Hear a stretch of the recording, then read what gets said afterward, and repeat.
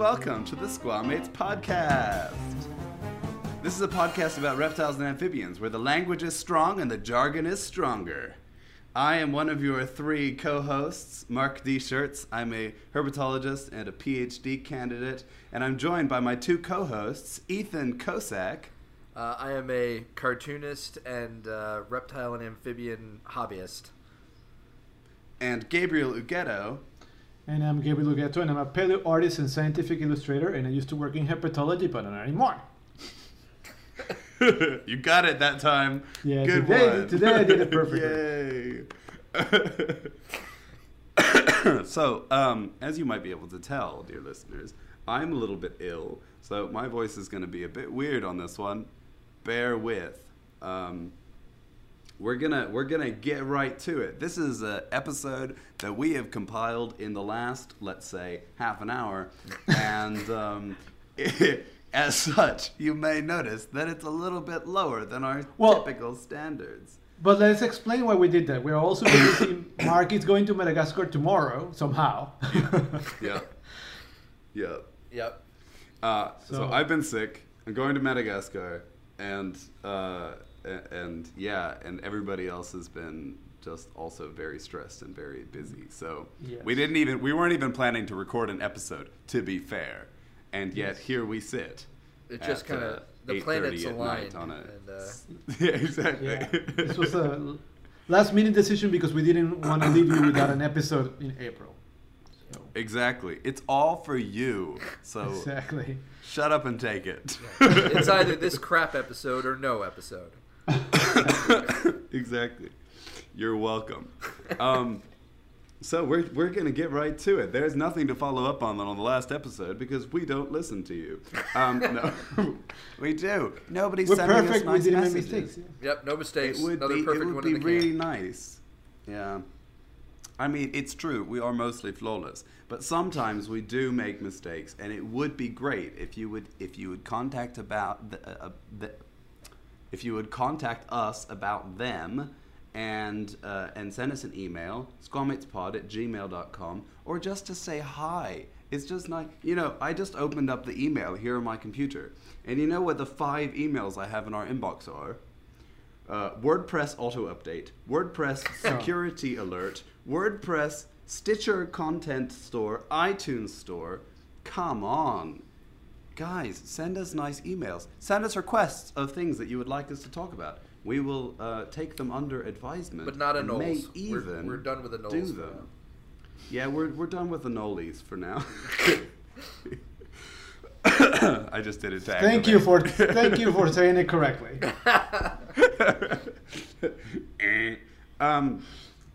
All right, so let's get on with it. Let's talk about works in progress, and I have some progress to report. Specifically, very, very small progress. So as you might have seen all over the internet, one of my papers came out, which was chapter 8 in my thesis, and it's about these tiny frogs from Madagascar, and we gave them a new genus name. So if you haven't heard it, we called the genus Mini. And then we named the 3 species in the new genus, Minimum, Minuscule, and Miniature. Because I really wanted pun because names. you could. And because I could, yeah. I mean, you rarely get the opportunity to capitalize on something like that where you can name the genus and the first new species. Because usually it's like, oh, there's already a species described, we're just making a new genus.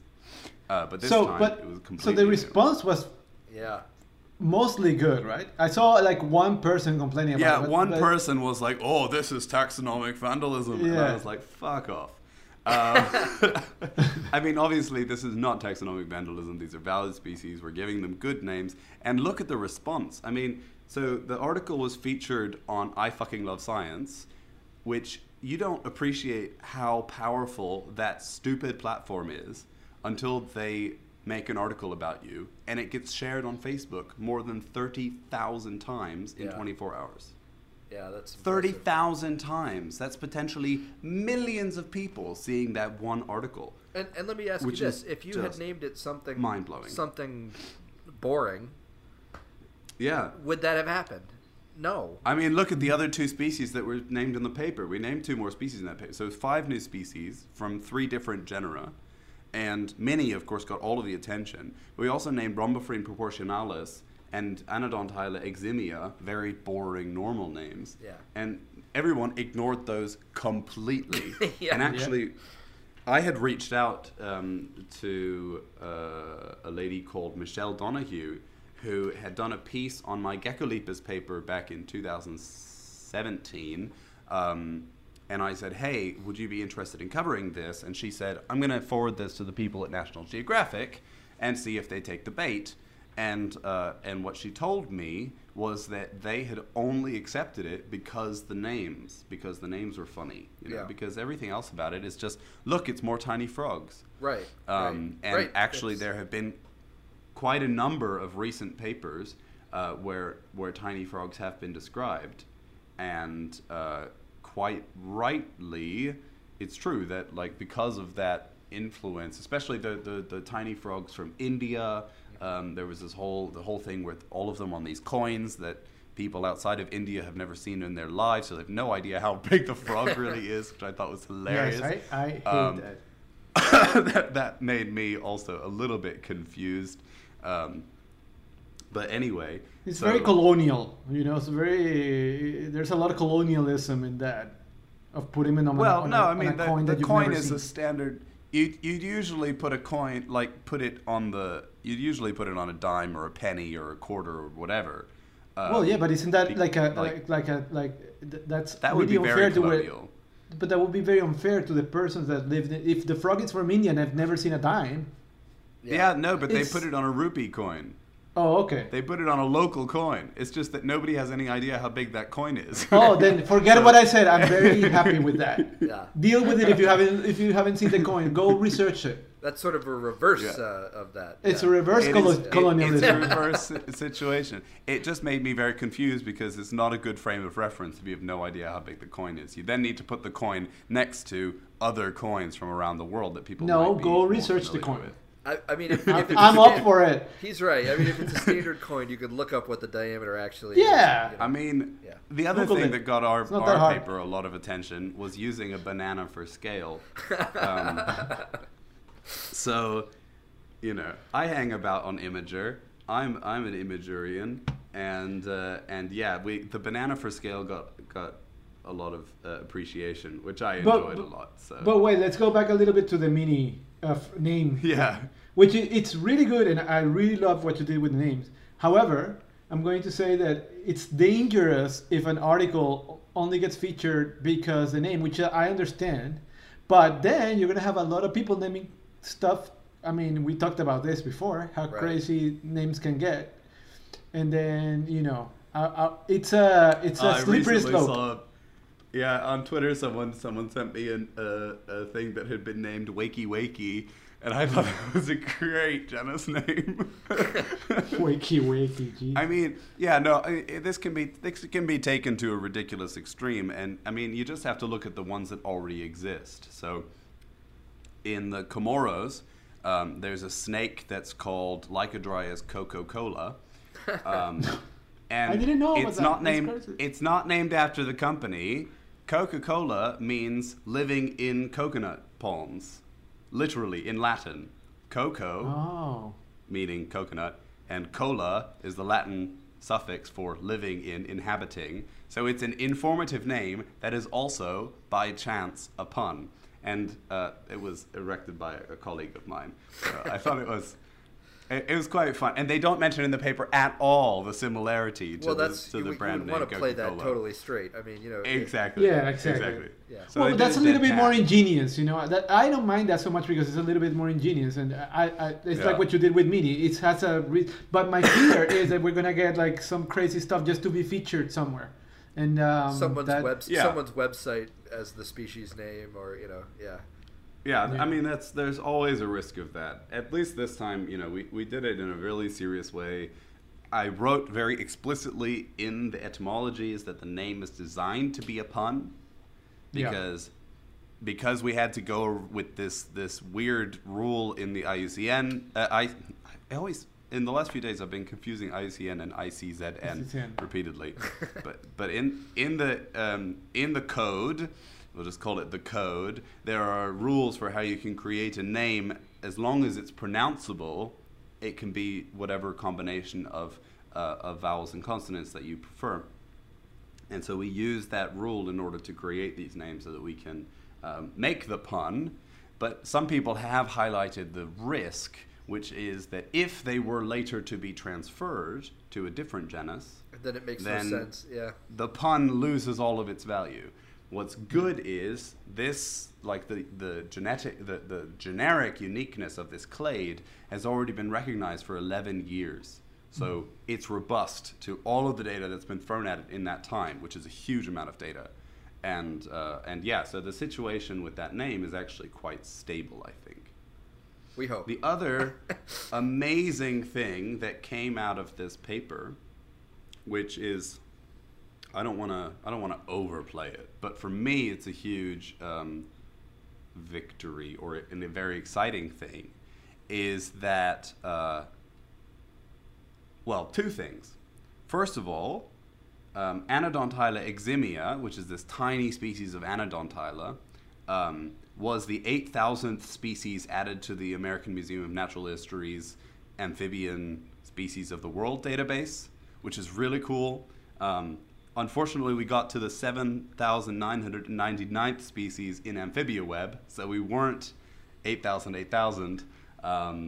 That honor went to a group of researchers who described a frog from Southeast Asia, which, I mean, it's a beautiful frog, so congratulations to them. I wrote a tweet about it. But the other thing is, so these tiny frogs are related to the genus, so they're microhylid frogs, they're narrow-mouthed frogs, and they are found, or they belong to the subfamily Cophilinae, which is the subfamily that I sort of specialize on. And as I mentioned in previous episodes, without naming names or anything, we've had a conflict about some of these species, and specifically the genus level taxonomy, that led to a bit of a paper war back and forth with some people. And the result of that conflict had been that the genus Stumphia, which in 2017 we described 26 new species from that genus, on the AMNH database was not recognized. They had been synonymized with rhombophorine. So although we, the researchers that actually work on the frog, recognize them as separate, the database, and therefore the IUCN database as well, so the conservation database, iNaturalist, everything that was drawing from the AMNH, they were using Stumphia as a synonym of rhombophorine, which was a giant pain in the ass. And now, finally, it has been changed back to the let's call it the correct taxonomy, what we subjectively view as the correct taxonomy, and yeah, so those species are now back into the genera that we prefer for them in the AMNH database, which is a big win for us. Really exciting. That's good. Congratulations. And I don't, so additional to that, I have two more bits of news. I don't know if I mentioned in the last episode about Brachysia teddy. Did I mention that? I know about it and we talk about it, but I don't think we mentioned it. I don't think we mentioned it in the last episode. Maybe we mentioned it. We talked about it, but I don't know if we were like recording. Potentially. It might have been before or after. I think it came out just a few days after the other thing. Anyway, Brachysia teddy was published. Maybe I mentioned that in the last episode. It's a very small chameleon. It's very cute. Yeah, it's about twice the length of Mini Mum. And so all these tiny animals that I'm working on at the moment. And for someone who hates looking through microscopes, that was a big thing. The other big piece of news for me is that I have accepted a postdoc position And so in November time, I will be moving to Constance to start a postdoc there. So that's going to be an interesting thing. Congratulations, yeah. And I'm not entirely certain yet what I'll be working on, but we'll get there. Possibly axolotls, possibly cichlids. Ocelots. We'll see. Ocelots, yes. Exactly. And of course, tomorrow at 1500 hours, I will be getting on a train to Austria, to get on a plane to Addis Ababa, to get on another plane to Nosy Be in Madagascar for 3 weeks of what I feel are probably well-earned holiday. So I'm looking forward to that. It's going to be exciting. It's a new place for me. I've never been there. And lots of exciting things that we'll be finding. Take lots of pictures. We expect a report will be. when you come back. For sure. I mean, that's another piece of news. The latest episode of the Chameleon Breeder podcast is actually a diary entry thing from my expedition to Madagascar in 2017. So it's me talking through my experience in the field and sounding very optimistic toward the beginning of the trip. with beautiful foreshadowing as to how it's all going to go wrong. So go give that a listen. You can also find it in podcast apps. And if you're interested in keeping chameleons, that is the single best podcast to listen to. It's amazing. It has amazing information. Bill is really patient and super informative. So enjoy that. All right, that's me. That was like 15 minutes of updates on my life. Gabriel, what's going on in your life? So I've been working on in the same long project that I cannot talk about yet. I have a lot of things cool going story. on. A lot of projects right now under embargo, so I cannot talk about them yet. I did finish an illustration that I was commissioned to do of a Japanese giant salamander, Andreas japonicus. That was cool. It took longer than I expected, but it was cool. I mean, it was their texture is insane, so it took me a while to do that. So yeah, I did that. I'm hoping to get commissioned to another cool project that I cannot really talk about also because I already signed the non-disclosure agreement. And I wanted to mention that today and this is in reference to the episode that we had with James Stroud when we talked about exotics in South Florida, and he said that with your very kind disagreement. Yes, which I am going to disagree with again. And he said that exotics can expand to natural areas and blah blah blah. Emphasis on the blah blah blah. No, I'm lying. That's a joke. He's an awesome person. So today I woke up very early because I wanted to go to this natural park in Broward County, which is where Fort Lauderdale is, and because there were two very rare birds that have been sighted there, vagrants. They are not supposed to be here, but they've been spotted here, and so I went there to check it, and it's a really cool place because it's the only one of the last few remnants of actual coastal hammocks, which we explained in few past episodes what a hammock is, and also the few places where there are actual beach vegetation left in South Florida, because every other thing has hotels and palm trees and stuff. So it was cool because you get to see native species, and I found a really nice 6-line race runner, which is a T-head lizard. I posted some pictures on Twitter, and I also did on my Instagram story. So if you want to see that, you can go check them there.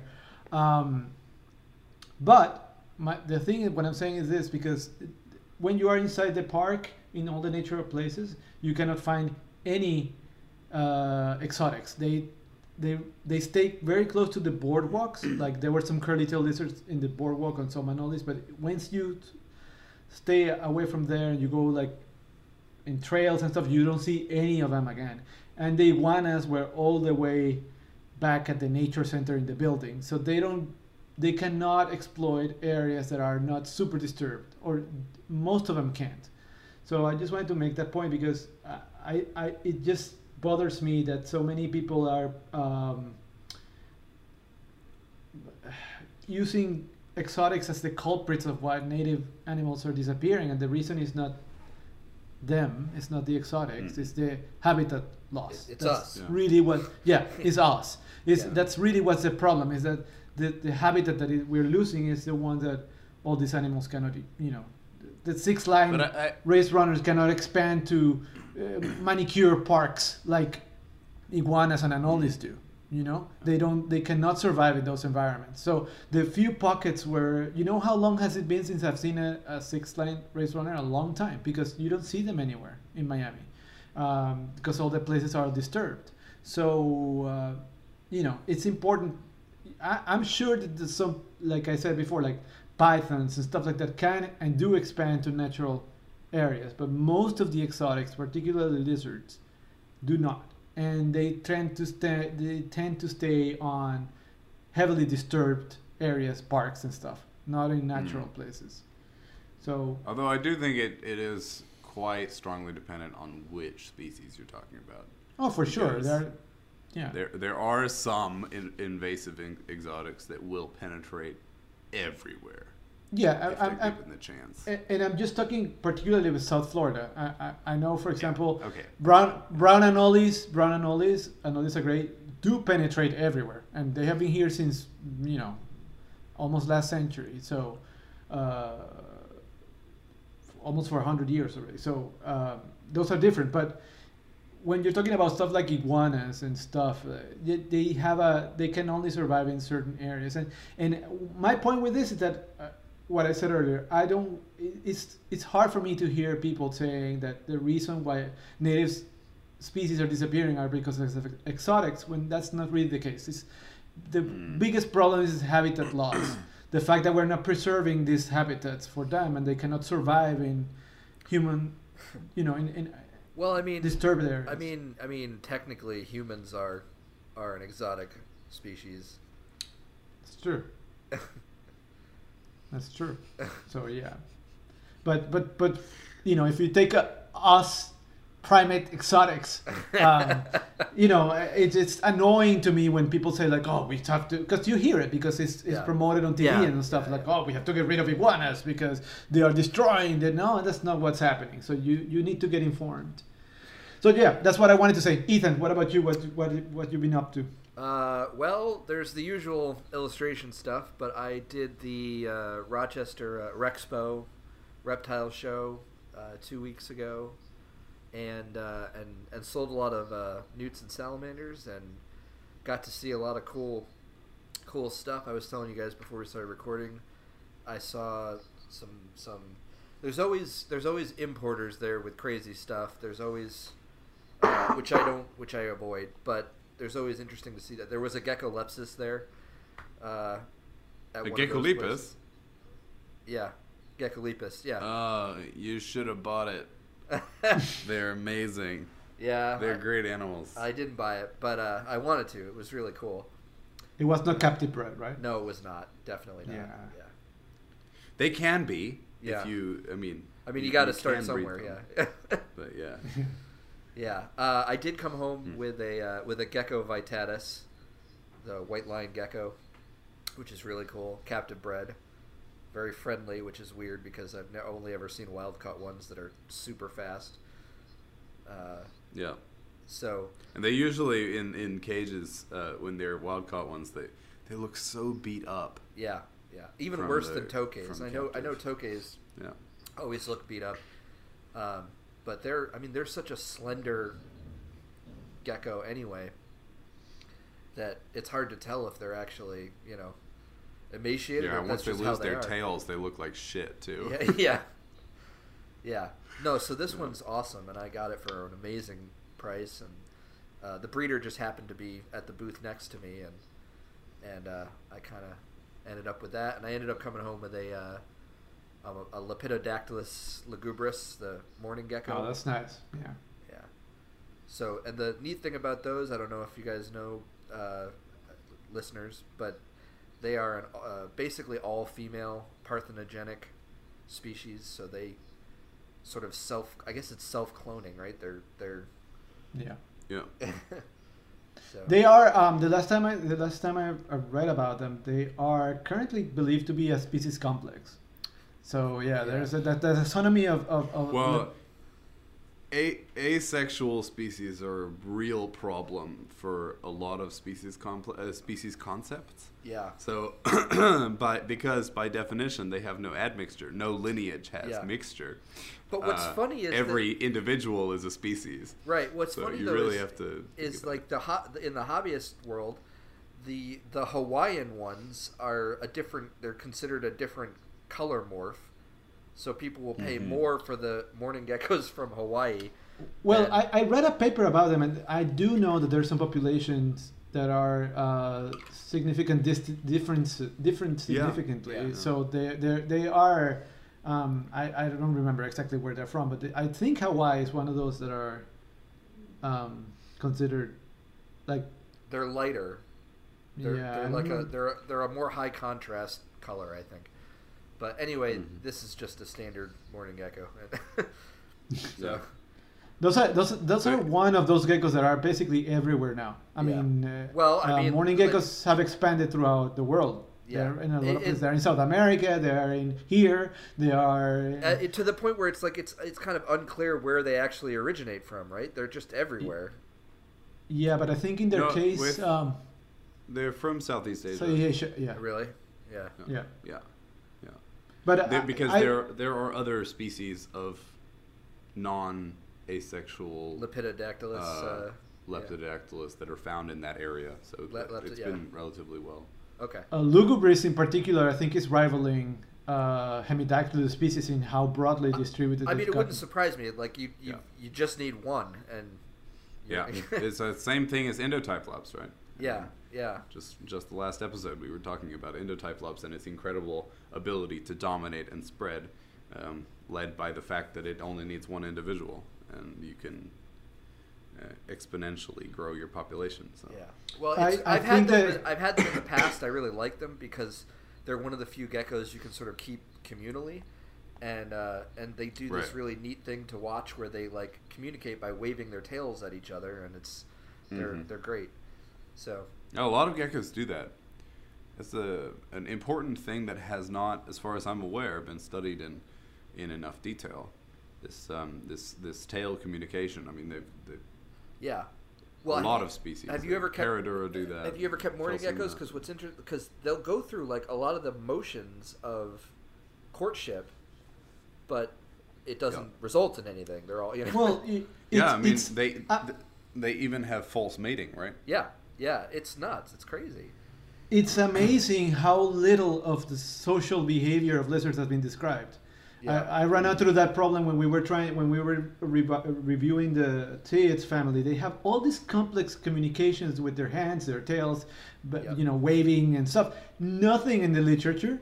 Yeah. Nothing, zero, and or very anecdotal. All I ever see is reference to their vocalization, right? They make but even with animals as well studied as anoles, anoles do a lot of stuff with their tails.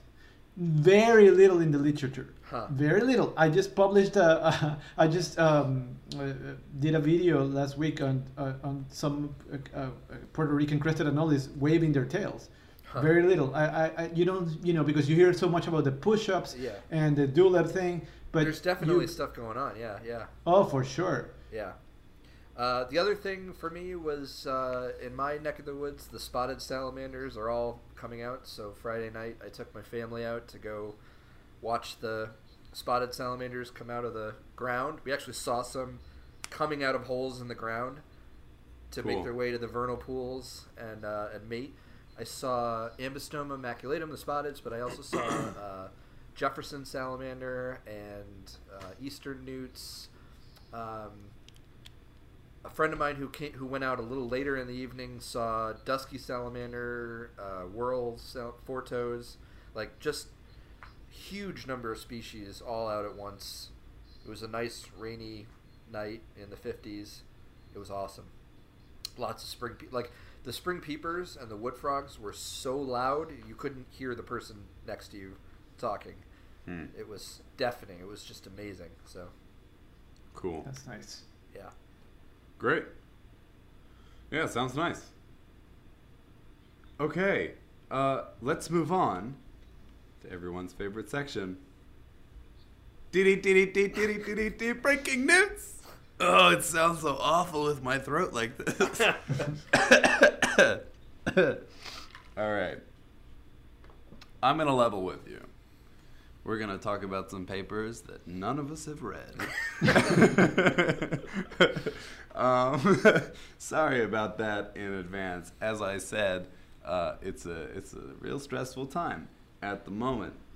The first thing I want to do is talk about there are two upcoming herpetological conferences that people should apply to go to give talks at and just to come along.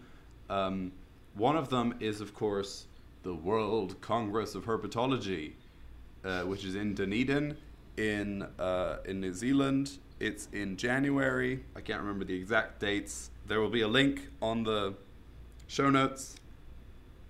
And I, together with 6 or 7 colleagues, am organizing a symposium on microhylid frogs. So if you like narrow-mouthed frogs, very cute frogs, and also if you like listening to me speak words at your face, then come along to that. We will be talking about all of the coolest stuff that has happened in microhylids or that is happening in microhylid research over the last 50 years or whatever, especially things that are going on right now. We have a lot of really cool people who are applying to give talks. I don't know if my own talk is going to be accepted yet. Actually, after we finish recording here, I'm going to try and write the abstract for that because I meant to do it today and I just didn't get to it because all of the other things and the stress. Anyway, so World Congress of Herpetology, it's going to be awesome. Apparently, the one that was in China 2 years ago, 3 years ago, was amazing. And this one is going to be doubly good, especially because New Zealand, and how cool is that? Neltinus. That's what I would be looking if I were there. I would be all over the Neltinus. I would be looking for those Neltinus everywhere. My God, I mean, yeah. Those are my favorite geckos. We're gonna go right for Hoplodactylus, you know. And he won't look like a stuffed sausage. I want to believe, yeah. Yeah, it won't look like a stuffed. Well, we should say what Hoplodactylus are. We'll get really to quickly. that. Yeah. Because it's only one. Yeah, we'll get to that. It's true. Yeah, we'll get to that. We'll get to that. I just wanted to say before we go on, Ethan is wearing a shirt that it says across the top, "Holier than thou," and it looks like a metal shirt. And I thought at first, wow, Ethan is really into metal. And then I noticed that underneath the "Holier than thou," it's a picture of Peepa Peepa with its back full of babies. It's Yes. just like, Ethan, where can our listeners buy this shirt? I don't know if she's still selling it, but this actually came out of a conversation that I had on Twitter with a friend, Ainsley, who does her handle is American Beetles. So she's an entomologist. She's in Australia, but she's an amazing artist, and she drew this based on a joke that I had made about Peepa Peepa being holier than thou. And it is a great shirt, and we should definitely be able to link to a place that people can buy that if it's still available. If we can find it, yeah, because it was a couple of years ago. So yeah. All right, and the other conference that's coming up is the European Herpetological Society conference, which is in Milan in September, I want to say. Again, link will be on our show notes. you should know that the deadline for abstract submission is, I think, the 1st of May. So it's getting tight. Apply if you want to go. I will very probably be there. Well, I will be there if my abstract is accepted. If not, then probably not. But yeah, it's going to be fun. I went to the last one, or maybe the one before the last one. I went to whatever one was in Salzburg. It was great. There were so many cool people there. Definitely go along to that. Okay, so now we're going to move on to papers. So first up is just a quick note that in the episode, I guess it was 2 episodes again, so that would have been episode 8, where we had James on, we were talking about the Enolus newsletter, and toward the end of the Enolus newsletter, there is this article about crazy, awesome, amazing CRISPR being done in Enolus. Yes. And now, already, there is a preprint that is available. It's on the bioRxiv, and it's by Ashley Racis et al. Racis et al. I don't know how to say that. And it's called, I can't remember what it's called either. Sorry. I'm just dropping all the CRISPR Cas9. Cas9. CRISPR Cas9 gene editing in lizards through microinjection of unfertilized oocytes. It is awesome. And there's a supplementary video that basically walks you through the steps of how to do it. So I've been in touch with the authors, specifically with Douglas Menke, who's the last author on the paper, on the preprint at least, and they say that they're organizing a workshop thing where people will be able to go to learn the technique, to apply it. He said that there's going to be a focus on getting students into it, but I'm really hoping that I will also be able to participate. If not, I might actually arrange some separate way to get involved and try and get that method working on this side of the Atlantic, because otherwise that information is that technique is not going to make it over for a while. And it would be amazing not only to be able to do this in anoles, but also in other lizards and other animals. So that's really cool. That is a huge step. I mean, some people have been lauding this as the biggest step in herpetology, or the biggest news in herpetology in the last 20 years. And you know, I don't disagree with them. I think this is a huge step. So congratulations to those authors. Congratulations to Ashley and the rest of the team. That is such a cool thing. And I am looking forward to learning how to use the method. I mean, the video is super explanatory. It looks really fiddly. So, now, yeah. This is the paper that I saw floating around where they created a albino version. Correct. of an anole. Yeah. So, So they knocked out the tyrosinase gene, and made the lizards albino. And that's a great way for you to assess already, even if the egg were not to hatch, you could immediately see that this is an albino lizard, so that the CRISPR worked or whatever. It happens, I think, that all of their eggs hatched. Huh. But so yeah. Yeah, that's pretty exciting. Yeah. And that is a big step. It makes me wonder, 10 years down the road, are we going to see, CRISPR morphs available on the the pet trade? It's possible, but I think it's rather unlikely, because the CRISPR itself is very lab based, and this technique is rough.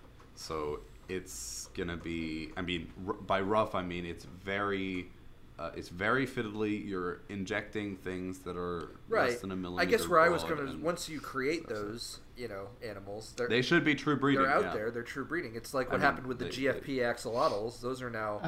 Those were lab created, and they're I'm just here for a dystopian future where humans have and only DNA with tulips and topaz, and are able to change colors. So that's what I want. I want exactly. Like Mark is right now creating a dewlap from I his. have very stretchy neck skin, so I can already do the dewlap. Dude, stop doing that, or you're gonna regret it in a few years. Yeah, it's very. It's all right. I have really stretchy skin. Anyway, it works on lady lizards, not so much lady humans. I don't think the stretchy necks. Yeah, no. Yeah. My lady is not thrilled when I'm like head bobbing.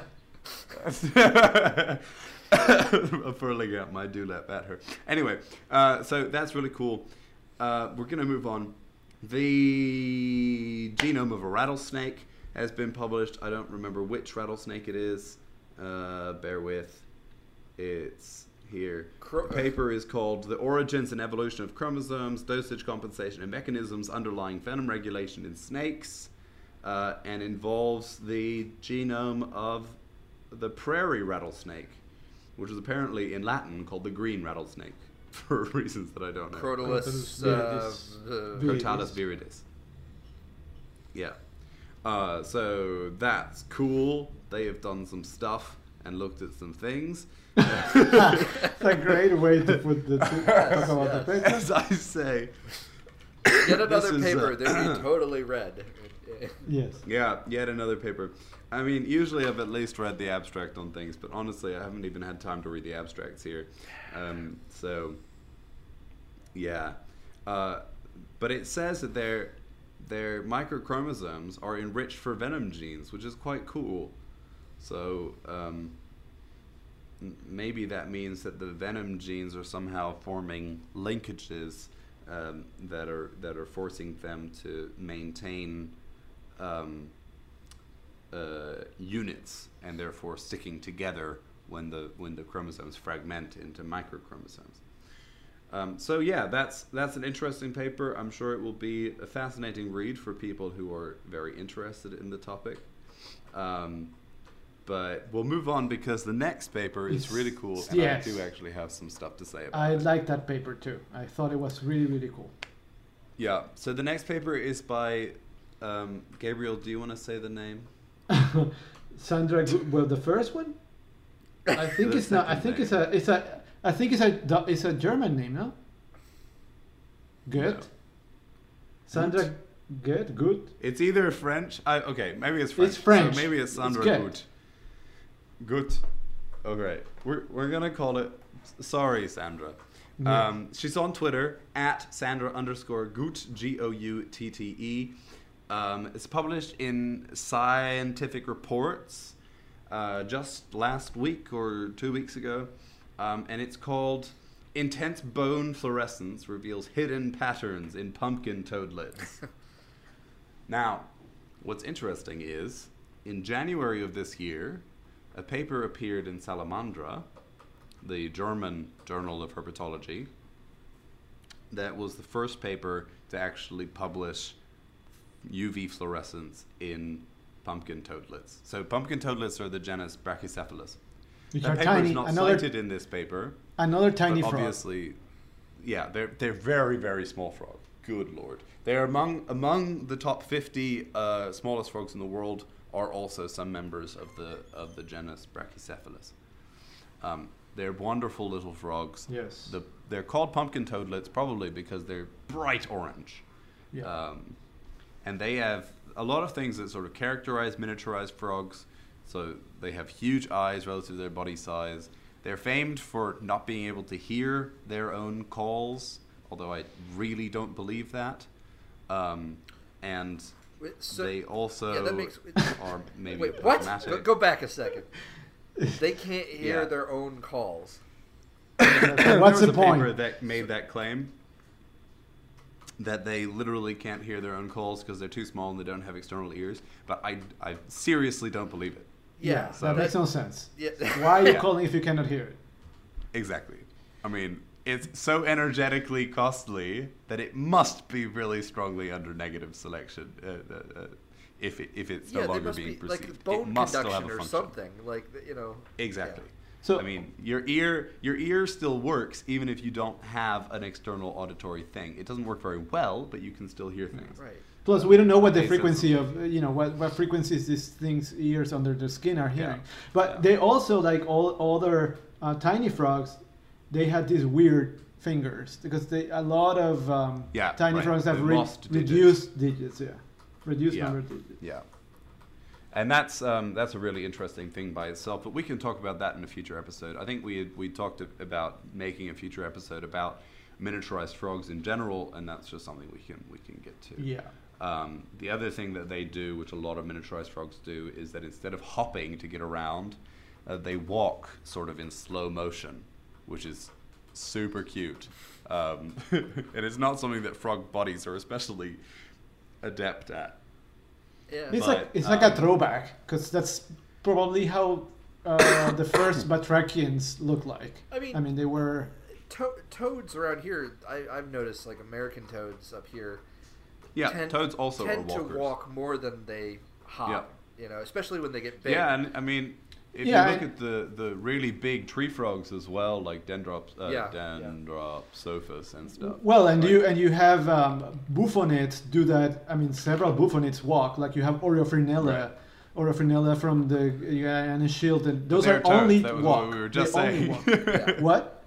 Yeah, I'm not. They're toads. I'm not as sure. I we mean, were just saying. I have a huge cane toad, and I don't think I've ever seen her actually hop. I don't think she. They can. hop. I No, don't. they yeah, Yeah, but hop. they'll hop They do if they hop. need to. she's huge though. I've never seen her But actually. but even huge one hops. yeah. So this paper that I mentioned that was published in Salamandra, it's by Raoni Rebusas. Rebusas. It's got a CS on It's it. a rebusas because it's Portuguese. Rebusas. Yes. Published in Salamandra, it's called "Is the Conspicuous Dorsal Coloration of Atlantic Forest Pumpkin Toadlets Aposematic?" And in it, they have a beautiful photograph of a fluorescing pumpkin toadlet, and it was so they beat out this other paper, but only by a few months, which is why it was not cited in the new study. So this paper is cool. It of course cites my colleague David's paper about UV fluorescence in chameleons. And actually, they talk about our paper a little bit because, they criticized it for not quantifying and comparing the fluorescence of the tubercles to the rest of the skeleton, which is true. We didn't compare it to the rest of the skeleton because the rest of the skeleton is not visible. We compared it instead to bits of skin that were not fluorescing because that's the informative bit. Because we worked on the assumption that the bit of bone underneath the tubercle is identical to the rest of the bone, which maybe is not true. I don't know. But anyway, so it seems a bit of a I'm not unusual, super familiar with a thing, lot of but- vertebrate animals that wander around with their skeletons totally on the out. outside. Yeah, no, it's What is amazing about this is that we keep finding more and more stuff that is fluorescent, and I get the feeling that probably, like, I don't want to say most, but I would like to say that this is widespread, very widespread among reptiles and amphibians. And us crappy mammals don't have the eyes to see it, but this is probably much more common than we think. Exactly. And so, actually, I just received earlier this week another mention about a different frog that also fluoresces, and now I cannot find it. That was also just published. Let me see if I can find that one. I saw the pumpkin one, the pumpkin toadlet that you're talking about. Yeah. But I think it's because you retweeted it. Well, it got really nice media coverage as well. I mean, the photographs and the videos especially are off the hook. It was very They're really cool. good. So we live in Pandora, but we just don't know. We just didn't know it. We just don't have the eyes to see it. We just don't have the eyes to see it. Yeah. Exactly. Yeah. I mean, yeah. So a lot of people are making the wrong explanation, as always, that this is because we can't see in UV. It has nothing to do with our ability to see in UV, and is rather to do with how well we can see blue light. But on the whole, these two papers are really cool. So in the new paper, or in the one that we're focusing on here, this paper by Sandor Gut et al., they have done a lot of really complicated things to quantify the fluorescence in relation to other bits of skin. It's a really beautiful paper, really interesting, and if you're interested in this sort of private communication hypothesis and the function of this sort of thing, definitely go check out that paper. It's got some really interesting insights, and it will be very cool to see where this is found even broader going forward.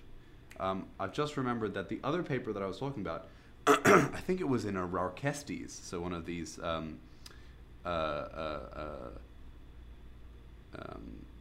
rhacophorid frogs. And I can't remember exactly anymore. It'll be in the show notes for sure. In this case, it's actually skin that's fluorescing along the flank of the frog, which is really cool. So that's another kind that makes 3 different kinds of UV fluorescence in frogs alone. Can I make a quick mention? I don't know if you guys know that there is this Trinitarian lizard that was famous for a while because it was supposed to be called the light bulb lizard, because it was when it was first described, it was said to had like bioluminescence on its it has ocelli on its flanks, which ocelli are light spots with a dark margins. But then, you know, that those lizards, that genus of lizards, is common in North and South America, and they all have the same, and none of those have that. And it was believed that, you know, this was a wrong. It was a mistake that the author that first. Yeah, was it found like the lizard a cell. reflective type of surface? Yeah. Yes. So now I want to see those spots, those ocelli on the sides of those, on the flanks of those gymnostalmids. You know, somebody had to look at them again, and under this UV spectrum thing, because it wouldn't surprise me if those are actually, you know, fluorescent under UVs. Not to go totally off topic here, but I saw someone posted a picture of a gymnothalid lizard that they were keeping, and it was a semi-aquatic animal, and it looked for all the world so much like a Tribulinotus skink. Like, it looked like the crocodile. It even had the red eye marks. Oh, Potamitis is the one that you saw. Yes, because it was like potamus, like hippo. Yeah. You know. Yeah. Potamitis. River dwelling. Yeah. So, I was really like floored by that. They're like, what is it about those red markings that? Oh, a lot of the semi-aquatic, males have it, especially, and it's seasonal. It's a breeding coloration. A lot of times they get like really bright eyed. Huh. Yeah, a lot of times they get like really bright eyes and really bright flanks. But a lot of them have it. That made me think of the fluorescing, like, you know, it's just weird. We have to look at all these animals' markings again. Yeah. You know, these whole things have to be looked at again under this fluorescent thing, because I assure you this is a lot more common than we first thought. For sure. All right, let's move on to the next paper. More frogs. Yeah, our next paper is by Balázs Vazsi et al., published in the Proceedings of the Royal Society B, and it's called Parental Care and the Evolution of Terrestriality in Frogs. So this is super fascinating for me, and I look forward to having an opportunity to read it in detail. But essentially what they did is they went through frog families, and they looked at parental care, they looked at sexual size dimorphism, and various other life history traits, and they tested for associations between these things. And what they found is that more terrestrial species tend to have more parental care, which, you know, actually makes quite a lot of sense. So if your tadpoles cannot forage for themselves on land because they're tadpoles, right? So even if you put them in a phytotalm, they're not likely to have enough sustenance. Yeah. Well, you do see a lot of weird solutions to that problem. You see Exactly. all dart frogs that feed their young other eggs. Midwife toads. We could spend a whole episode discussing the different weird types ways of... that yeah. So that's interesting. Yeah. So, I mean, it makes total sense. It's sort of a not a surprise, but it's nice that it's been demonstrated. What surprised me more was that sexual size dimorphism is specifically when males are relatively larger compared to females, is also associated with increased paternal care. So the larger the male, the more he's investing, basically. Which is, correct me if I'm wrong, but females tend to be larger among frogs, right? Yeah. So generally, yes. Yeah. So this is interesting since right. So the less difference between the sizes, the more paternal care is what you're saying. Is that what I heard? Or actually the male is larger in those The larger the male. Yeah. Yeah, it's just the larger the male. They don't say necessarily the male has to be larger than the female. Okay. It's just larger relative to the female size. Huh. So we'd have to look into the paper to actually find out what they mean by that. Yes. But it's an interesting thing, and it's specifically not just and it's specifically to do with paternal care. What's interesting is back in the 70s, there was a paper published that I will not be able to pull out of my notes because I cannot. Oh, it's in my bachelor's thesis, master's thesis. Anyway, there was a paper published that looked at the reason for male bias sexual size dimorphism in frogs, and the suggestion was that most of that is driven by male-male competition. But this provides a really elegant alternative explanation. You don't necessarily need super territorialism or male-male conflict. It could just be that the males are now becoming more invested in care, and therefore are increasing their body sizes. So, I mean, it's a pretty reasonable conclusion. Yeah, that is interesting. Yeah. So it's interesting too because so many male anorins are built differently. They're not only are they smaller, but they tend to have the beefier arms to hang out, or they'll develop those nuptial pads and stuff like that. There's a lot going on there. Yeah, I mean, frog mating in general is fascinating. The number of different positions that they have found across the evolutionary tree of frogs. I mean, the mantelids are, for me, one of the weirdest. They don't have amplexus. Instead, the male sits on the head of the female and lets his sperm dribble down her back, which is just that is another idea for another episode. We could spend a whole episode speaking about the different reproductive strategies of frogs. Yeah. Because we can talk for hours about that. Yeah. Yeah. Brachyceps, the breviceps, the ones that stick. I was just gonna say, there's a group where they get glued together. Yeah. Yeah. Yeah. Yeah. I think actually Notaden do that too. So it's Australian frogs. Huh. So, yeah, really cool. So this is a fascinating paper. Definitely check that one out.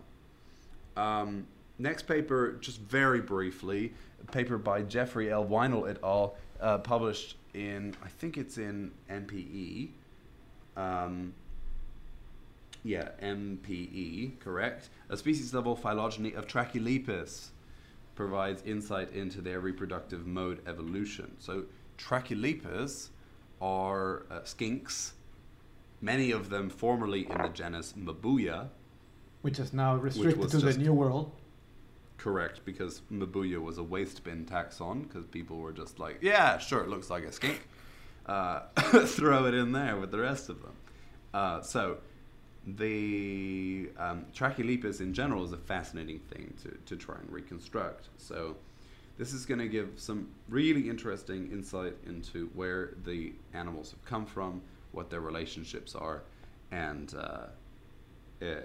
for me, in particular, the origins of the Malagasy clade of Trachylepis, which is monophyletic as far as we know. But it'll be really interesting to see what the closest relatives are on the mainland of Africa, and maybe even up into India. I don't know if they're found so broadly. Guess where there are Trachylepis introduced also? Yeah, I mean Trachylepis. We have Trachylepis here also. Adaptable, really adaptable lizards, and I mean probably the most abundant lizards in Madagascar. I think that's pretty safe to say. Okay, next paper, Brendan J. Pinto et al. Published in Developmental Dynamics, the transcriptome of the veiled chameleon, Camellia calyptratus, a resource for studying the evolution and development of vertebrates. So this paper came out of the blue a little bit. So I had spoken with some of the authors, and I guess I knew that it was coming, but I'd forgotten. But this is cool. So they've gone through, they've made a transcriptome of chameleons, which is now quite easy to do. You can get a transcriptome sequence. Could you talk us through what a transcriptome is? We covered it, but we didn't understand. Sure. So a transcriptome is basically, instead of sequencing the nucleus, the DNA, you're instead sequencing everything that has been transcribed from the nucleus. So everything that's floating around in the cell that's active. Okay. So you don't get all of the introns, you don't necessarily get the enhancer bits, you don't get the bits of junk repetitive DNA that are in between, but instead you get basically the expressed genes. Now, there's a lot you can do with the expressed genes. You can use that to look at what specifically was being expressed in each specific cell individually if you have that level of resolution. But what we do a lot is we take living tissue, or very freshly dead tissue, and we take it from multiple different organs, and we whiz it all together, and we take a transcriptome from that, which gives us as many genes as possible from the genome that are being expressed. And so you're sequencing the RNA instead of the DNA. And you reverse transcribe in order to get out the DNA sequences, which then cannot be assembled into a genome, but you can then look at these specific bits of the expressed genome, which is super useful. So now to get a genome done, a transcriptome done, instead of the thousands of euros that it still costs to sequence a single genome, you're talking about a few hundred euros to sequence a transcriptome for every specimen. So it tells you a lot, but it doesn't give you the entire picture that a genome... Exactly. And you're still left with the problem that, for example, orthologs or homologs, so multiple different copies, multiple copy genes, are not necessarily easy to distinguish. And therefore, you don't know if you have 1 or 6 or however many copies of the gene that you have expressed in the genome.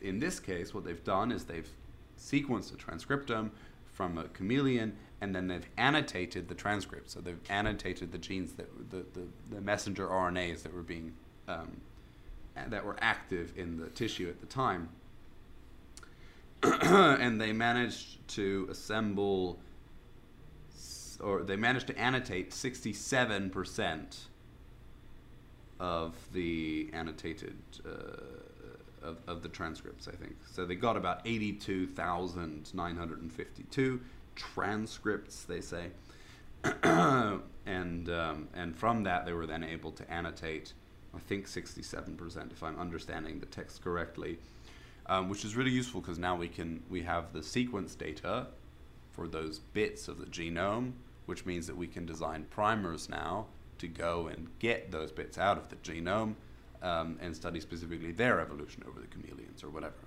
Lots of stuff that we can do with that. The grumpiest chameleon, yes. Exactly. So this is interesting for me. We have sequenced actually quite a number of chameleon transcriptomes. Just Madagascar chameleons, or no, all of them. Oh. I mean, a lot. Not all of the chameleons, but representative sampling. Because they're I can't really talk about that. I was gonna say veileds are not. They're like a Middle Eastern chameleon, aren't they? They're correct. Yeah. They're from Yemen. Yeah. And from here. Yeah. Yeah, So, yeah, I mean- and Florida. Yeah. Exactly. Like everything Very else. popular. Like everything else. Well, that's another one. You can get And- Florida locale. Yeah, it's a huge Well, population. that's yeah. the thing about veiled chameleons is that you can, veiled chameleons or Yemen chameleons is that you can breed them very effectively because females can lay, I think, up to almost 100 eggs. Yeah. They have huge clutches. Yeah, well, to the point where they and they don't live for very long. Yeah, but they that's the other thing is I've kept veiled chameleons before. If you don't breed them, they die. They get egg bound and die. So they almost have to be bred. Yeah. So I mean, they're great animals, and there are a lot of people who are keeping them. And in the lab, they're of the chameleons, which in general are very finicky. At this animals. point, they're they one have of the easiest chameleons. Yeah. Yeah, at this They are point, chameleons. they are as common in the pet stores as bearded dragons. Oh yeah, You- yeah. You see them everywhere. You don't need like the drip systems and stuff that you need for a lot of No. the other like the Jacksons and stuff. So yeah. Yeah, I mean, a lot of these animals are not being taken care of very well True. in the thing. Yeah. But if you want to know more about how to keep chameleons, go listen to the Chameleon Breeder podcast, Yeah. not this one. Yeah. So And the last paper is really cool. Yeah. So this is by Jenna M. Crow-Riddle et al., published in Austral Ecology, and it's called First Records of Sea Snakes Diving to the Mesopelagic Zone, which is wicked. So they have the sea snake, a photograph of the sea snake, taken at 250 or so Mm-hmm. meters below the surface. What's it doing down there? What's it doing down there? Swimming and foraging, it says. That's I wouldn't have. This is, this area of the sea is called the Twilight Zone. For all those that have seen documentaries about deep sea documentaries about Blue Planet and stuff, they talk about the Twilight Zone a lot. That area when between the midnight the zone. super. Yes, exactly. Yeah. So, I mean, this is really cool. We had no idea that hydrophyene sea snakes were capable of swimming to such depths and foraging there. I mean, it tells us a lot, really, about what these snakes are doing, what they're getting up to, and messing around with and stuff. So, no, I thought that was a really really interesting discovery, realization. We've been getting a lot of underwater squamates pictures lately. Oh yeah. Oh yeah, true. You want to talk about that other picture? Well, we mentioned last time the monitor, right? The monitor, and then we got a video recently, I think a couple of weeks ago, of it's not a green iguana. Well, actually, that one might be a green iguana for real, because that one might be iguana for real. It was an iguana, though. Yeah, it was an iguana, probably iguana from Curacao, diving quite deep. Yeah. I guess like a few meters, probably 5, 7, 8 meters. Putting in the work to become like a Galapagos. Yes. Yeah. And we talked about this before, and I even tweeted that I've talked about this in the podcast before, of how readily green iguanas go into seawater. Well, I can. Which is they have that same salt excretion technique that the marine iguanas are famous for, where they snort salt out. I've seen iguanas do that. No, but I've never seen iguanas do that. Maybe they do. I don't. I've seen in captivity. I've seen them do it. They Really? would sneeze salt all over the glass. Oh, okay. So well, it's a thing they do. Yeah. that tells you. Huh, that's everything. interesting. I've never seen it, but it doesn't. I've seen them going on Yeah. a daily basis to the bay, and I've seen them iguanas in saltwater all the time. So to me, it was always surprising that was not. It's one of those things that is not mentioned in the literature that much, but it Yeah. occurs so often. Yeah. It's just one of those things that, like we say, we know very little about the behavior of so many reptiles and amphibians. Yes, for sure. Even yeah. even super common stuff like iguanas, Well, and we know iguanas very little. are pretty opportunistic too, so it really doesn't surprise me at all that they would, Well, but what surprised me of this is that it's not super easy for reptiles to go into the water, into seawater, just like that. It's not like going to seawater is not something that most lizards will love to do. willingly You know what I mean? Want to do that. Right. Exactly. Right. So you have monitors and you have iguanas doing that, and it's interesting. Right. Yeah. Right. And it's definitely interesting to know that a sea snake can forage to this depth. It takes a lot of adaptations to be able to dive to those, to that depth. the pressure. 250 involved there, meters. Yeah. Yeah. Yeah, for sure. Okay. And that wraps it up for the breaking news. Okay, we're going to move on to the hashtag Herpers section. And this time, we're doing things a little bit differently. What we're going to do is we are going to shout out 10 super awesome Herpers, or Twitter accounts associated with Herpers. You'll see why I'm making that generalization in a second. That you really should follow if you're on Twitter. If you're not on Twitter, what are you doing? Get on Twitter. It's 2019. Come on. Yeah. There are so many amazing herpetologists, herpers, just people super keen to enjoy, to engage about herpetology on a day-to-day basis. It's where you can see how much enthusiasm is between these people's day-to-day lives, their work and everything. So, yeah, I think, we're gonna shout out these 10 accounts. And of course, number one on the list, the first one that we have to shout out, is Kirsten Hecht. I don't know if she pronounces it Hecht or Hecht. Drink. Hecht is the German word for pike, the fish. Ah, okay.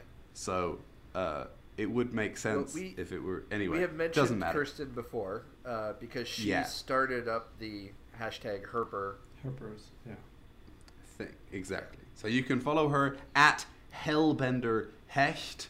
Hecht is spelled Hecht. And yeah, she does great things. She promotes a lot of really cool causes, and definitely you want to follow her. And works with Hellbenders, which is awesome. Yeah. Speaking of Hellbenders, Yeah. Hellbenders didn't make it on the list. Boo! Yeah. They didn't get the federal protection that they should have gotten. Yeah, well. We could talk about that another time. Yeah. We can talk about that another time. Next up is Priya Nanjapa. And she is totally Priya. Go ahead, yeah. Totally as in totally. Toad, the Anurin. Yeah. Yeah. So it's like Toad ally, an ally of toads. Priya. True. Toad ally, Priya. I'm not going to be able to see it any other way from now on. It's just, you, the Toad ally. I don't think she'd be mad at that. Yeah. And she just was awarded I'm going to get it wrong. I had it up and now I don't have it anymore. But she got an award from Park. She got the 2019 Park Visionary Leader Award for doing all kinds of awesome stuff. Science outreach, Science herpetology outreach. stuff. Yeah. Which is very much needed right now. Yes. Yeah. Absolutely. Okay. Priya's great. Follow Priya. Then we have Erin McGee, who is Afro_Herper on Twitter. She does great things. You might have heard of her from the famous. What's the name? Goliath, right? Goliath. Goliath, the think bullfrog so. tadpole. The ostensibly sort of neotenic bullfrog tadpole, which is incredible. Incredible. Yeah. He's the size of a Coke can or something. Like, he's huge. Yeah. He's enormous. The largest tadpole that ever there were.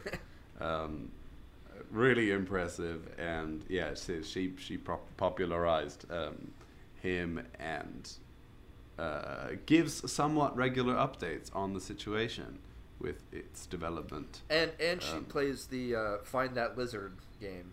Yes. I think it's which a is week. awesome. It's a weekly game. She posts Yes. this insane picture where you have to find the lizard in the picture, Yes. and you'll give yourself an aneurysm trying to find it. It's great. I highly haven't had recommend. one where I couldn't find the lizard yet. Well, but Was it's that kind was of that unfair a that a humble brag that I just heard? No, there? because That was a humble It's brag. the same for me. It's the same for me, but it's kind of unfair for us to play the game because we know, you know. And I literally specialize in finding Europlatus, which are arguably the hardest lizards Yes. to find. Next up is Karen Lips, who I think is actually much less active on Twitter than she once was.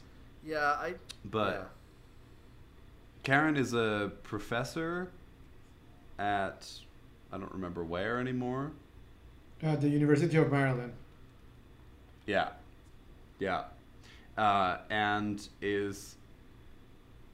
was one of the scientists who was at the front line when the Chytrid wave went through Central America. So a lot of her research has been very important and insightful in terms of what's been going on in that situation. And she's a delightful and very kind human being. So you should follow her. Her handle is KRen, Ren spelled like the bird, 88 on the tweeters. And she has an amazing avatar of a Gastroteca marsupial frog. So. Yeah, true. Okay. Next is a friend of mine, Jody Rowley. She is, you probably know Jody. Do we need to promote Jody? I mean, Jody is great. She's based at the Australian Museum in Sydney. Still, I think. she has that. She's posted that hilarious The amplexus. pictures of the way that frogs, amplex that we kind of were hinting at earlier there in our discussion. But that's where I think I first learned about those frogs that glue themselves to each other. Yeah, it's true. That's her pinned tweet on Twitter. It's brilliant. Yeah. It's so good. Yeah. So she also was probably the major force behind the Frog ID app in New Zealand, in New Zealand. I beg your pardon. In Australia. Whoa. We just lost all of it's our much less fun. Yeah. New Zealand. All of our listeners down all under. of our Austral listeners. Sorry about that. It's a much less fun game in New Zealand, to be fair. There are not that many species. So they have 90,000 records of frogs that have been made in just 3 years or 4 years since the app came out, which is incredible. I mean, it looks great, and she's done really cool things. It's definitely a model to copy in other areas. I think it would be super helpful. Yeah. And hopefully, I think there's a very high chance that Jody will be at the World Congress in New Zealand. So come along to that, and you'll get the experience, which is going to be really great. All right. Next on the list is Katie Greenwald at Amphibs. Yes. She taught me about unisexual ambistomatid salamanders, and I still don't really understand it. Yeah. True. Yeah. I met her and Kirsten in 2015 in Kansas, together with a bunch of other people. It was really cool. So if you go to these conferences, there are often these tweet ups where you meet up with other people from the tweeters, and you can learn about them and find out that you're not following the coolest people. So yeah, really another good reason to go and Yes. Let's say that Katie Greenwald is a professor of Michigan University, Eastern Michigan University. Yes. I met a lot of these people by drawing their avatars. So so that is another way that you could meet these people. No, don't do that. Yeah. Okay, next is Anat Belazan, who is... Oh, we didn't mention Katie's handle. It's just @amphibs, Yeah. which makes things super easy. Our next person is Anat Belazan, A knot in my shoe. who... Anat in my shoe, ANAT in my shoe, on the Twitters.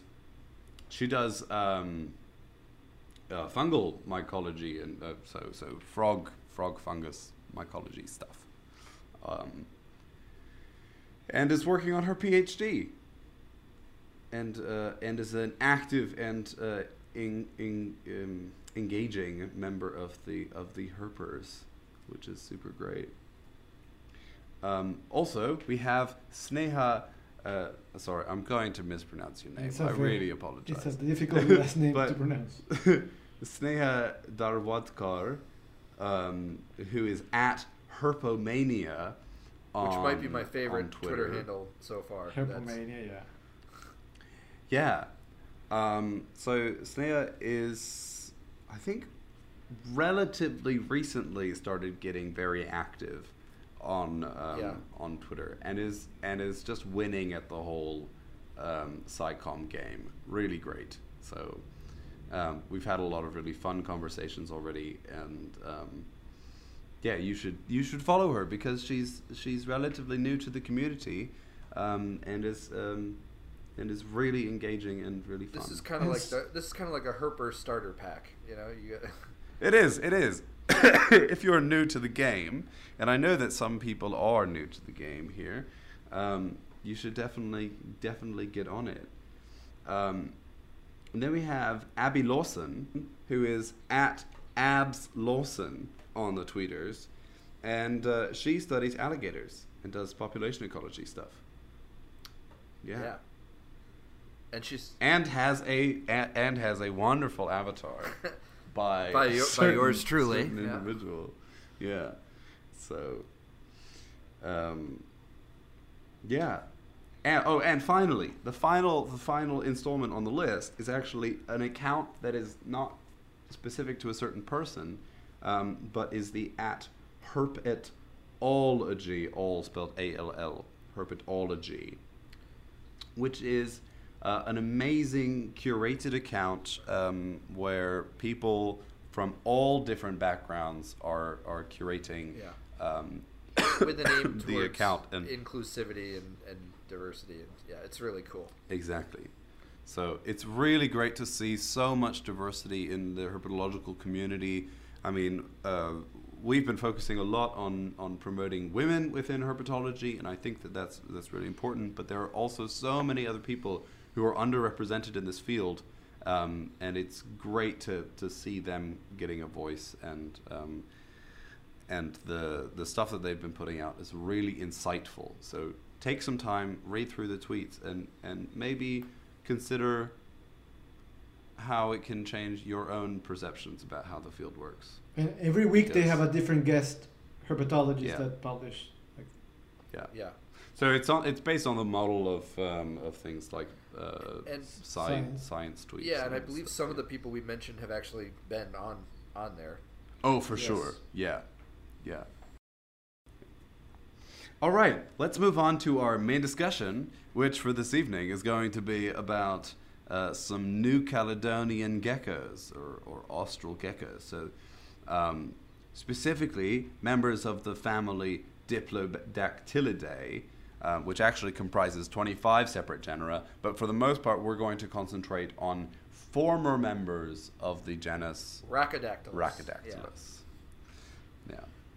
Okay. So take it away, Ethan. Ethan is our resident expert on these things. So I got into Rhacodactylus geckos probably 15 or 20 years ago, and it was early on. It was crested geckos, but I have since also had Leachianus geckos and a couple of the other types. They're all really interesting, really cool geckos to keep, and they're now extremely common in the crested geckos are now extremely common in the pet trade. And you're right. Yeah. Just dying. So some of the things that I think make them unique as far as care goes is that they are primarily frugivorous. They all eat a mixture you can make up of like a fruit paste, and they are fairly temperate and like fairly cool temperatures, almost room temperature. So they're one of the most low maintenance reptiles that I have, and a lot of the geckos that are in that pet trade, they're all descended from a small group that was taken out in the 90s of New Caledonia and brought to Europe and America. Mm-hmm. Yeah, it's an interesting. The history there is super interesting. So the genus now is Corolophus ciliatus, but back in the day it was still Rhacodactylus ciliatus, and that transition was enacted by Bauer et al. I think in 2012. This paper called "Revision of the Giant Geckos of New Caledonia." Reptilia Diplodactylidae Rhacodactylus. And that would be which was Aaron Bauer, which is probably the yes, indeed. Aaron Bauer is often called something like the grandfather of gecko, or the leader in the field of gecko. He's the top specialist in geckos. Yeah, he's basically done the expert, and I remember the paper when it came out that they had the phylogeny, like they actually showed which New Caledonian geckos were closely related to each other. Right. And so Corolophus now is the crested gecko and the Cerasinorum gecko, which is a similar gecko, but it's about twice as big, and it has a white. It actually looks a lot like Gecko vittatus. It has the white stripe down the collar, almost down the back, and lacks the crest that characterizes Ciliatus, and has been hybridized in the hobby with Ciliatus. Yeah. They're beautiful lizards. They have these really big heads, very broad tail disc. The distal end of the tail has a very broad disc, and I mean both Corolophus ciliatus and Cerasinorum have those features, and they're also among geckos amongst the most tolerant to handling. Yes. Which is another thing that makes them very attractive pets. So prior to the mid '90s, I would say leopard geckos were the supreme pet gecko, right? And they're still a big deal. They're still, we have the genetics down for leopard geckos really well, so you see a lot of selective breeding with them. But prior to the early '90s. It was believed, I think it was prior to the 80s, it was believed that crested geckos were extinct. The type specimen was a preserved specimen. It was from the 1800s, and it had no tail. Because it's really common for crested geckos to drop their tail and they don't grow it back. And it turns out that the specimen that they had was referencing a different island. They were looking in the wrong place, and I think there was a hurricane also that went through. When they had gone back, they found them. They found them on a different island. I think that they found them on Grand Terre. Well, they're certainly found on Ile des Pins. Mhm. Yeah. Yeah. And so they discovered that this gecko is alive and well, and they brought some back, and now they are extremely, extremely popular in the hobby. And we've discovered that they do actually have tails. They don't have the weird nub that we thought that they had. Yeah. Because in the wild, they had never been seen with a tail. And that's still true today. They still when people have gone to survey the wild populations, almost all the adult geckos have no tails. Hmm. It's interesting how that happens in certain groups. So we have that also in some Uroplata species. You find like 90% of adult individuals don't have tails, which is really weird. Do Uroplatus grow the tails back? No, the Fantasticus group do not. Huh. So like Yeah. Phiniavana in particular is a species that loses its tail very easily and very frequently, and it does not regenerate. Yeah. Cresteds drop the tail very easily and do not grow it back. Yeah. And No. and I Gives them this very weird frog-like appearance. Yes. It's Yeah. strange. yeah, they're very, very funny looking. And with cresteds, they have the ciliatus part of the name is from the eye. They have almost what look like eyelash crests over the eyes. Mhm. They have since been bred. Over the last 20 years, they've been bred into a number of colors and patterns. So if you look at the wild types versus what's out there in the hobby now, like there's flames, there's tricolors, there's all these Dalmatians. There's it's humans doing their thing. Yeah, absolutely. Selecting the hell out of these things Yeah, is crazy. yeah. Yeah, but I mean they're really interesting geckos. Actually, there was a study that was published not so long ago, maybe a year or two ago, where they showed that in the wild the diet is actually has relatively low fruit content. Huh. Which is fascinating. So most people do keep them on a diet that is almost exclusively Right. a vegetable in composition. So it's fruit, basically banana, it turns out that in the wild their diet does seem to have a relatively large component of insects. So that's interesting as a keeper because I, having raised a bunch of them, generally feed them more insects than I think a lot of people do. Because I noticed that when you're raising them, the babies grow really slowly on the powdered diet, but if you feed the babies insects, they grow like twice as fast. Well, yeah. I mean, you imagine the value of the protein that needs to be in their diet. Yeah. If they are not getting that protein, they cannot grow as quickly. Yeah, and I'm not the only person who's. I mean, obviously, I didn't discover that. That's like a well-known thing. Yeah. But it is interesting that they grow so much better, and so I wonder if I mean, it's interesting because it's a big selling point of them is that people want to keep a lizard but don't want to deal with live food. Then a crested gecko is a good sold as a good. I mean, choice.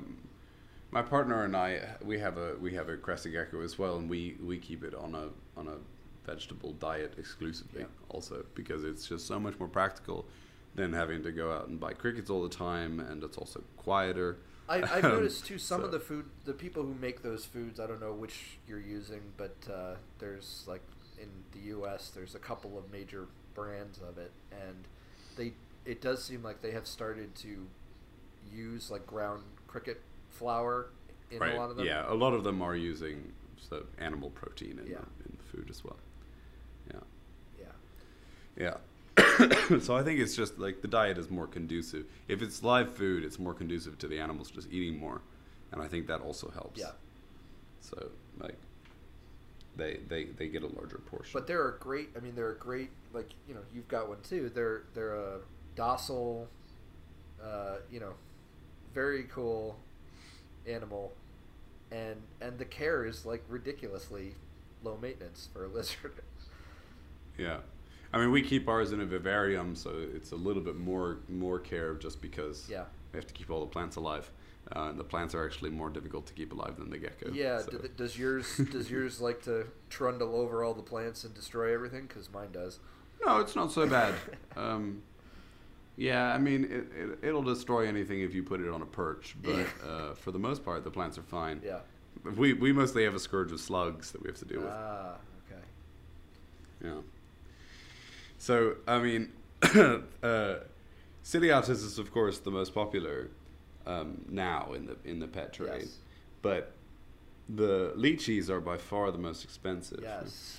Well, and I think they'll always be expensive because They're so inefficient at breeding. we're talking right. I mean, it takes 5 years to get them fully matured, Mhm.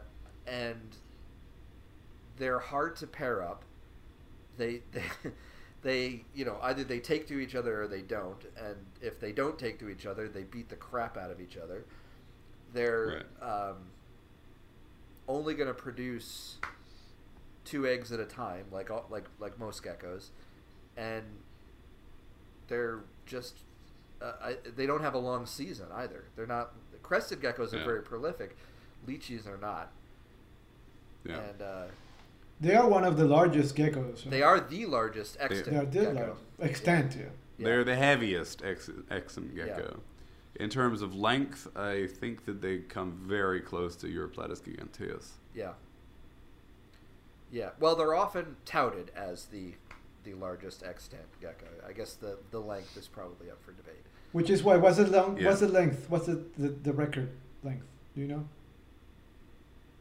For lychee, For Lychianus, yeah. I don't remember what the actual measurement is, but I know, I think it's either Divas Jale or the guy that Steve Simelli that runs Leap and Lychees might have the largest specimen. Yeah. So what about So Eurypletus? apparently, including the tail, Okay. which is they have a very short tail, but including the tail, they get to 14 inches, so 360 millimeters, So which is So very. 30 the other 36 thing that's centimeters. interesting is that the island locales are all very small comparatively to the Lychianuses that you can find on the island proper. And so it's very important in the hobby. Like the people make a huge deal. I think we mentioned this once before, but like people make a huge deal about the locale that their Lychianus is from. So there's Nua Ana, there's Nua Ami, there's like all the island locales are very high color, and then the animals from the main island are not as colorful but very large, like bigger. So is it considered a polyphyletic taxon? Like it has more... I don't know Maybe that just with- that any of No. that is recognized at all. Yeah, I think that's all There a are hobby There are 3 subspecies, quote unquote. but whether or not those subspecies Are are valid, valid, is up for. Well, up for I don't know series. anything about the geology of New Caledonia, so I don't know if it would make sense if those islands So- were connected or not, right? How There are all long were these they little- connected? I have- There's these little offshore little island populations. Yeah. on But are I they... mean, I have spoken with Aaron Bauer about this. yeah. And his basically what he said to me was that this is be- it's not as clean cut as the hobby would have it believe. So there is gene flow Well, between these and things. I and they're not uncommon on the islands either, apparently. I that doesn't surprise me because if you take any one of those geckos and you you post a picture of it and say, "Can you tell me what island this is from?" No one can. Right. It's Right. impossible. Well, yeah, but you would have to see, there are a lot more things to test to do that, like, exclamation, all that. My question was, because if we know the geology of the area of those islands, if those islands were connected to the mainland in a recent past, then of course there was gene flow. Of course it's more difficult to have gene flow with an island that has been disconnected for a long period of time. That's what my question. Yeah, but the islands are separated by tiny distances. Right. Yeah. Yeah. So and that's So that's what I've heard as well, is that there's not a lot to that. So, but lychees they have picked up a lot in popularity over the last couple of years. They're expensive. You're looking at over $1,000 easily for any of those. So yeah, they're in Germany. They're also very popular and very, very expensive. Probably amongst the most expensive reptiles that are not like designer ball python morphs or whatever. Right. Yeah, I've had them in the past. They are one of my favorite geckos. They're very cool, but they are not for the casual keeper, and they're not for somebody who wants to make a quick buck, because you can invest a lot of money in them and they will decide they're not compatible and they're not going to breed for you. So yeah, I think there's a lot of interchange, at least here, of like males and females swapping basically to try and get couples. My colleague David breeds them, or is trying to breed them. Yeah. I had them, and I had they were sold as the poor man's lychee. I forgot, Gahyra marginata. Yeah. And I had much more luck with those breeding than the lychees. So yeah, that doesn't surprise me that much. I mean, Gahyra are very active breeders. Yes. Yeah, they were nothing. So that's Leachianus. So then another of the Rhacodactylus that's really common now that you're seeing a lot more of is what the common name is, the gargoyle gecko. Oh yeah, those are everywhere now. Yeah, and even a few years ago they were not a commonly kept animal. So and I think that it owes a lot to the crested gecko, because they're very similar in care to crested geckos. Same type of thing. And in external appearance, they look very similar in external appearance as well.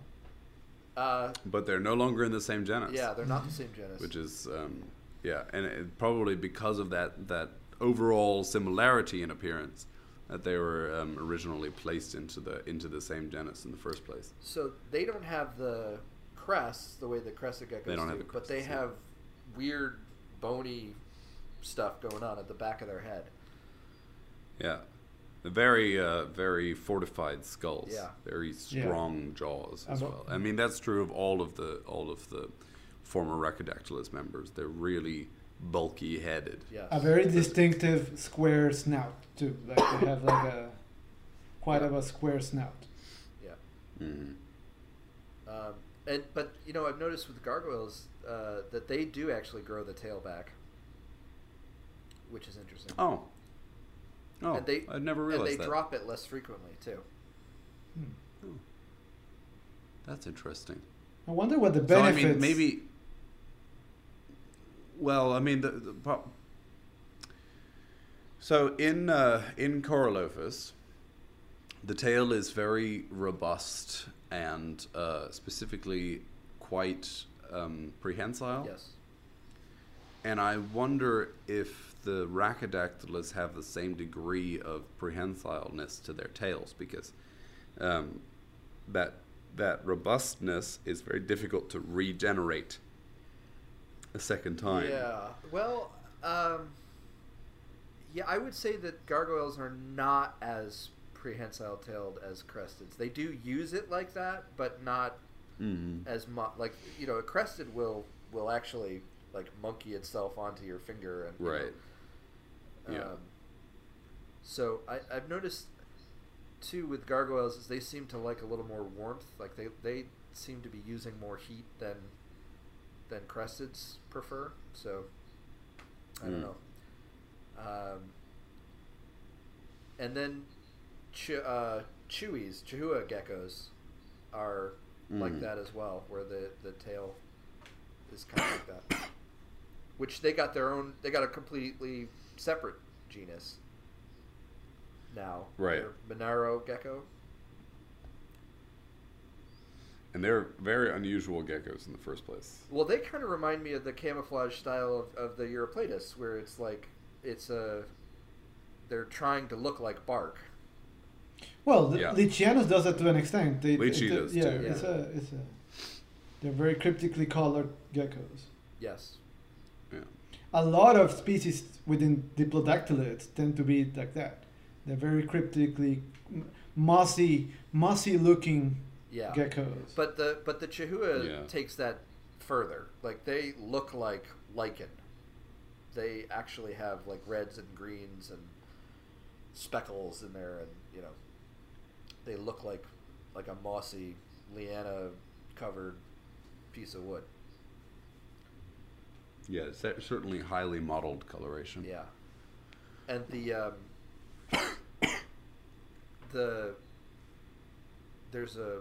the Pine Island variant of that is the most sought after on the hobby wise, in the hobby. Mm. Yeah, they're great and really interesting lizards.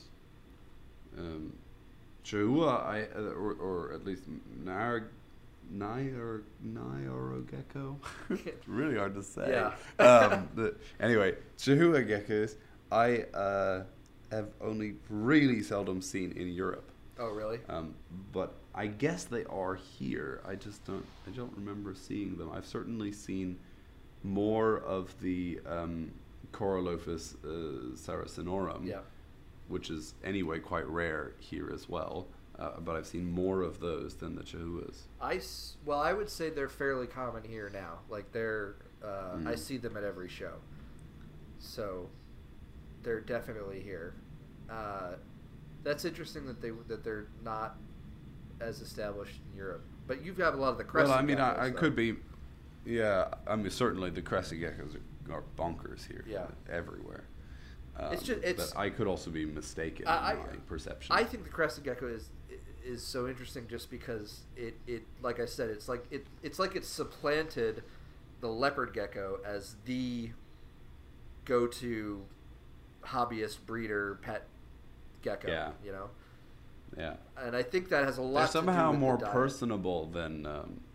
Well, I find them more personable than leopard geckos. I've never been a big fan of Eublepharis. Yeah. In general, Yeah. and these geckos with eyelids, they're really faking Yeah. the whole deal. Poser, yeah. No, I think, Yeah. but I think it has a lot to do with their care. I think it has a lot to do with the fact that it's marketable to say it doesn't need live food, Yeah. and it doesn't even really need, Barely needs heat. right. Yeah. Yeah. No, I think you're absolutely right. And we said earlier that Um, Lichianus, Rhacodactylus lichianus was the largest extant gecko because there was another species from this family which is Yes. recently extinct, right? Yes. Hoplodactylus delcorti, is that right?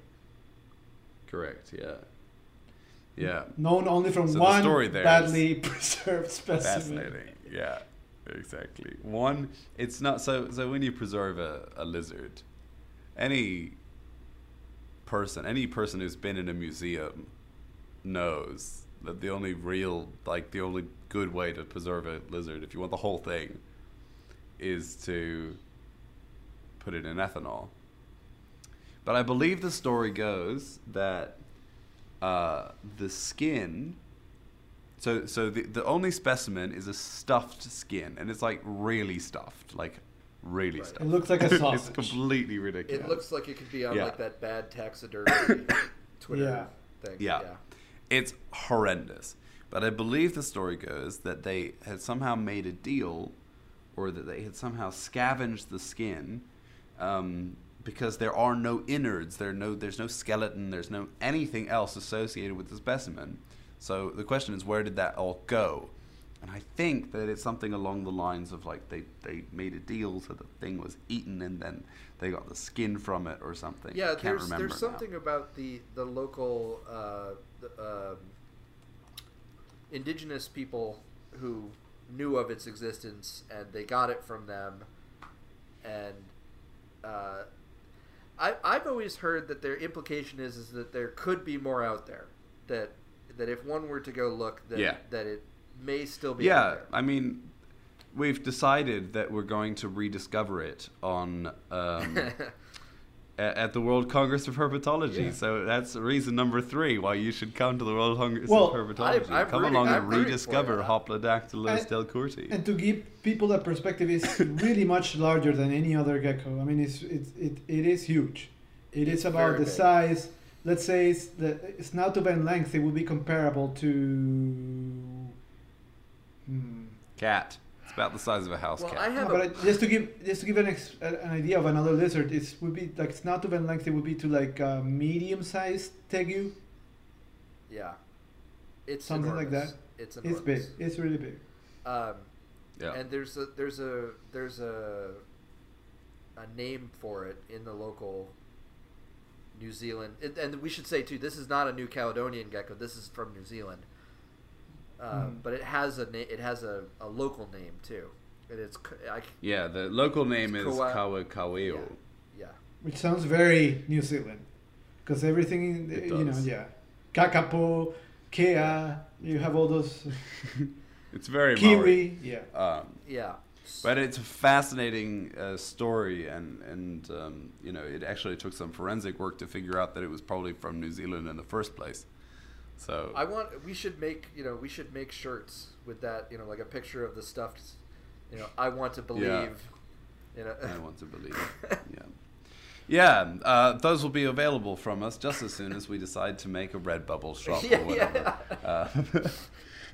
The interesting thing is that a lot of these diplodactylids in New Zealand are in danger or have disappeared, because it's the same case with Naltinus, which is also from New Zealand, which is, by the way, my favorite genus of diplodactylid geckos, because they're awesome and somebody should breed them and put them, because I will get one. I have a story about that, about how once a couple years ago, so they're very protected. We all know they're very, very endangered, yeah. Somebody put a picture of a Naltinus on one of the reptile trading forums that I'm on, and said they wanted, I don't know, some ridiculous price.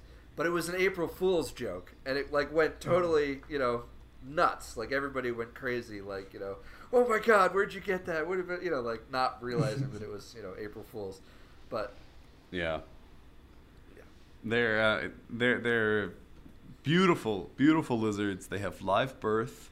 Many of them. We got to put a link to sure. Pictures of all these diplodactylids. They're one of the most beautiful. They're one of the most beautiful lizards in existence. Yeah. All this to give people an idea. They are. I think most of the species. Yeah, I think there's one that is not, but most of the species are bright green. And it's that green and olive bright green that is almost like fluorescent, and then they have like Phelsuma grandis. Yeah, and then they have all these patterns of diamonds and stuff and stripes and bands that are white. So they are very, very interesting colored lizards. Yeah, and they're diurnal as well, right? So really fascinating, crazy, and I think there are some populations or species where every individual has been photographed, so they have a record if any animal gets into the trade, because their spots are unique to the specimen. That's one that track down where they came from. Yeah, and that's good. That's absolutely good, because I would hate to see that happen. Yeah, and this is a thing that I really hope does not make it into the pet trade. Right. Because beautiful though they are, much rather see them protected in their home forests, and for sure. Although I do think that they are just beautiful. If they're gorgeous. So and I just had one more thing. I'd be content with some Phelsuma and I was going to say almost as beautiful. I had one more thing to mention about Hoplodactylus, which was just that I have a Rhacodactylus book from I don't know, it's probably about 15 years old, that mentions Hoplodactylus in there as a animal that they believed was alive, and that there were hobbyists out there that might actually have them. And Oh, really? Yeah. Wow. And I always thought, like, if they are, they're keeping it quiet. Yeah. Yeah, I mean, who knows? There are also all kinds of rumors about the extinct Phelsuma species, like Phelsuma gigas and stuff. Yeah. And, Yeah.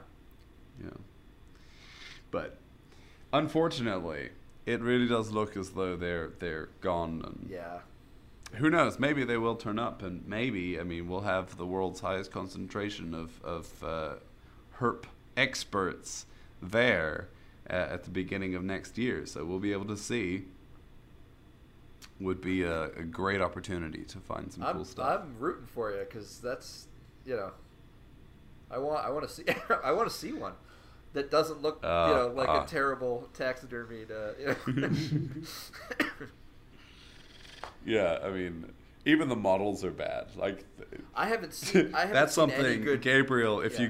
you get some free time in your just go ahead and try and reconstruct what they should look like. I was going to because say I've there is never seen a literally good not a single reconstruction of it, good. yeah. No, I think It a does good not a good exist. model to go by would be Lichianos. I would take something that probably looked like a large. Yeah, but there Lichiano. is currently no good illustration.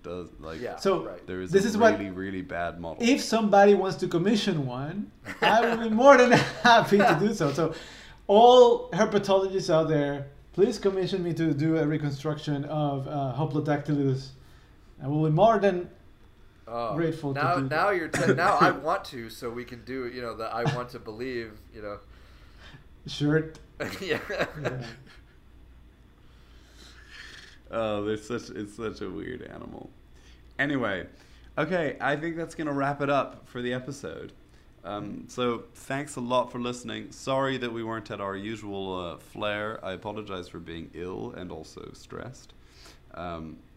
But hopefully things will be a little bit better next month. Although I don't know how it's gonna go. It's gonna be a bit rough.